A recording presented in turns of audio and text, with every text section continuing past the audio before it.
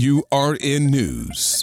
I'm Ebony McMorris. Israeli Prime Minister Benjamin Netanyahu has made a strong vow of mighty vengeance against Hamas in response to a surprise attack by the Palestinian militant group. The attack resulted in the death of over 150 Israelis and the capture of several individuals.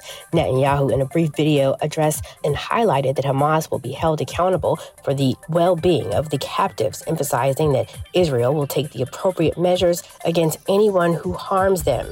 As tensions rise, Hamas anticipates an imminent ground invasion by Israel and is preparing its fighters accordingly. Now, the group believes its battle-hardened forces, innovations, and improved equipment give them the advantage.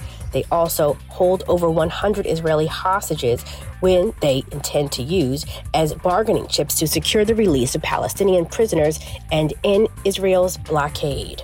For AURN News, I'm Ebony McMorris. For the ones who work hard to ensure their crew can always go the extra mile, and the ones who get in early so everyone can go home on time, there's Grainger, offering professional-grade supplies backed by product experts so you can quickly and easily find what you need. Plus, you can count on access to a committed team ready to go the extra mile for you. Call, click Grainger.com, or just stop by. Grainger, for the ones who get it done.